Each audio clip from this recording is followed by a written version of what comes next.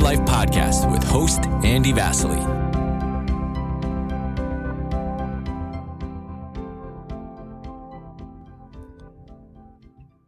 Humility will open more doors than arrogance ever will. Zig Ziglar.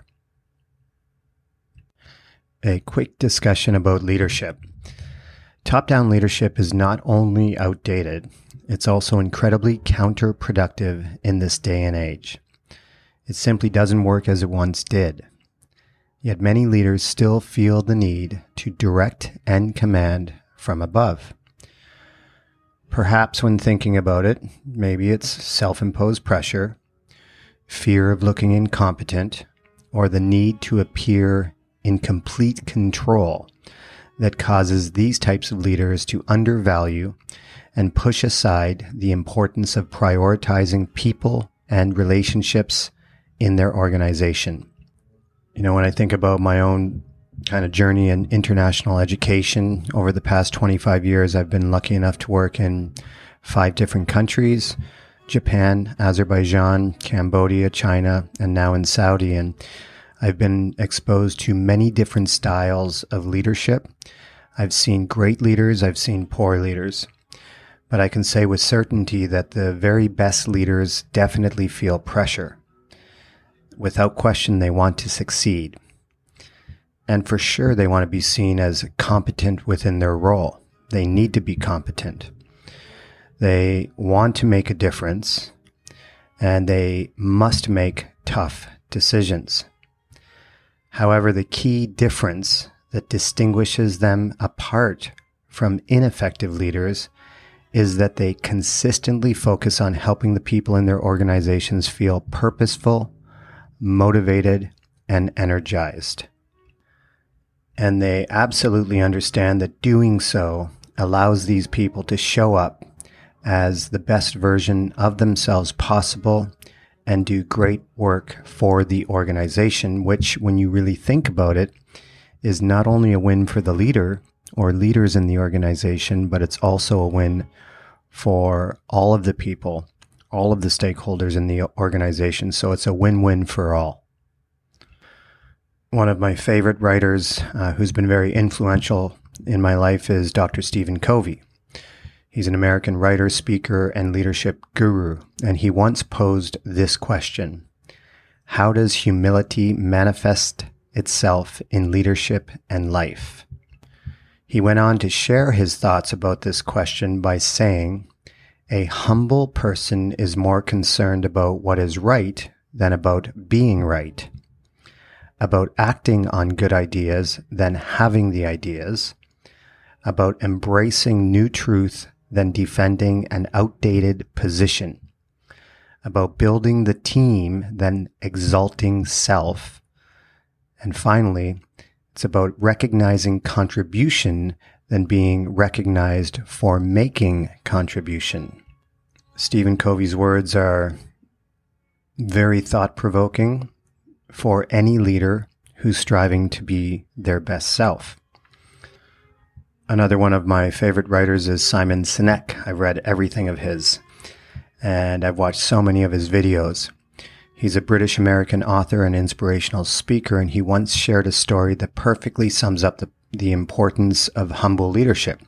And I'm going to share that story with you now. The story begins with the former Undersecretary of Defense for the United States, who was invited back-to-back years to give a speech at a huge conference in the U.S. someplace. And as acting Undersecretary of Defense, he was flown in his first year. He was flown first class to the conference. He was picked up at the airport. He was brought to his hotel where somebody had already checked him in. So when he got to the hotel, he was able to go directly to his room, get himself tucked in, and have a great sleep. And when he came down to the lobby the next morning, someone was there to greet him and bring him to the conference.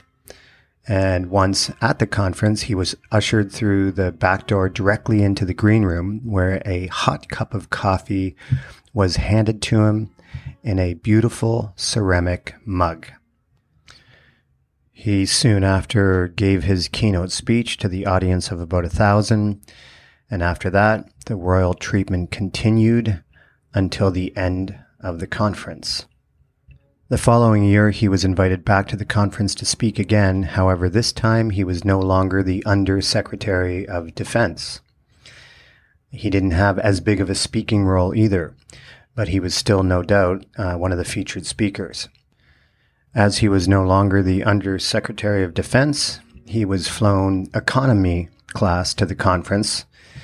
He had to take a taxi to the hotel by himself and check himself in.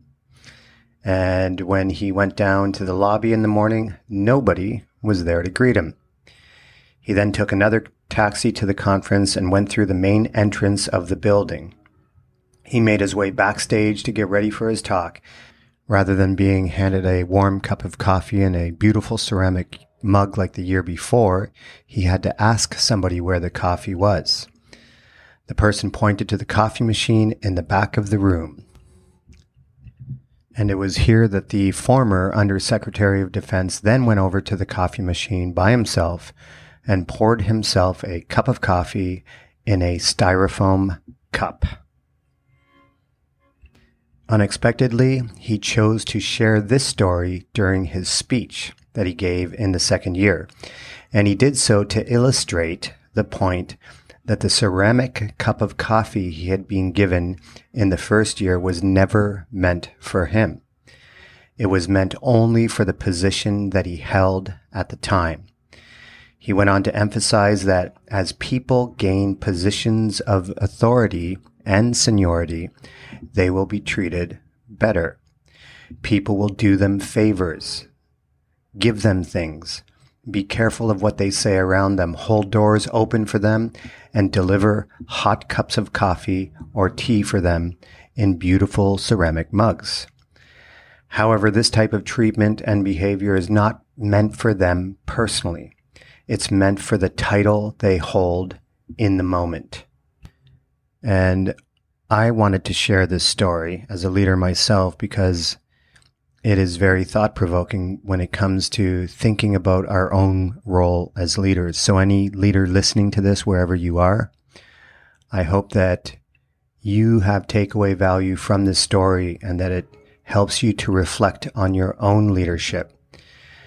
And in the second year, the former Undersecretary of Defense shared the story to let every single leader in the audience know the importance of having humility and gratitude, and to clearly remember that every single one of them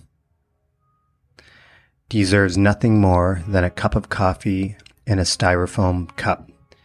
They are no better than those who they serve. They may hold a position of power that allows them certain privileges, more pay, and other perks, but at the end of the day, their responsibility is to work alongside others. Humble leaders know that the world doesn't revolve around them and that they are there to serve, inspire, engage, and bring out the best in others. And I want to share the opening quote again from Zig Ziglar when he says, "Humility will open more doors than arrogance ever will." So if you are a leader listening to this very short podcast, try to carve out some time to reflect on these questions. To what extent do you demonstrate humility and gratitude in your role as leader? To what extent do you prioritize people and relationships over end goals? To what extent are you able to juggle the fine balance between needing to control versus the importance of inspiring, engaging, and empowering those who you serve through your leadership? Without question, leadership is a very tough gig, but those who do it well understand and demonstrate the importance of humility and gratitude with consistency in their role.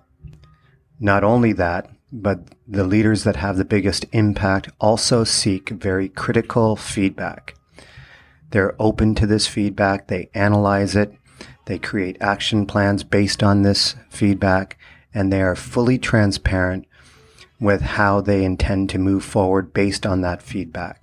because they want to honor the time and energy that the people in the organization gave them in providing the important feedback needed for constant growth and learning. So again, I hope that this short podcast gets you thinking about your leadership and what you need to do or remember to continually improve in order to be your very best for those who you serve. Thanks for listening.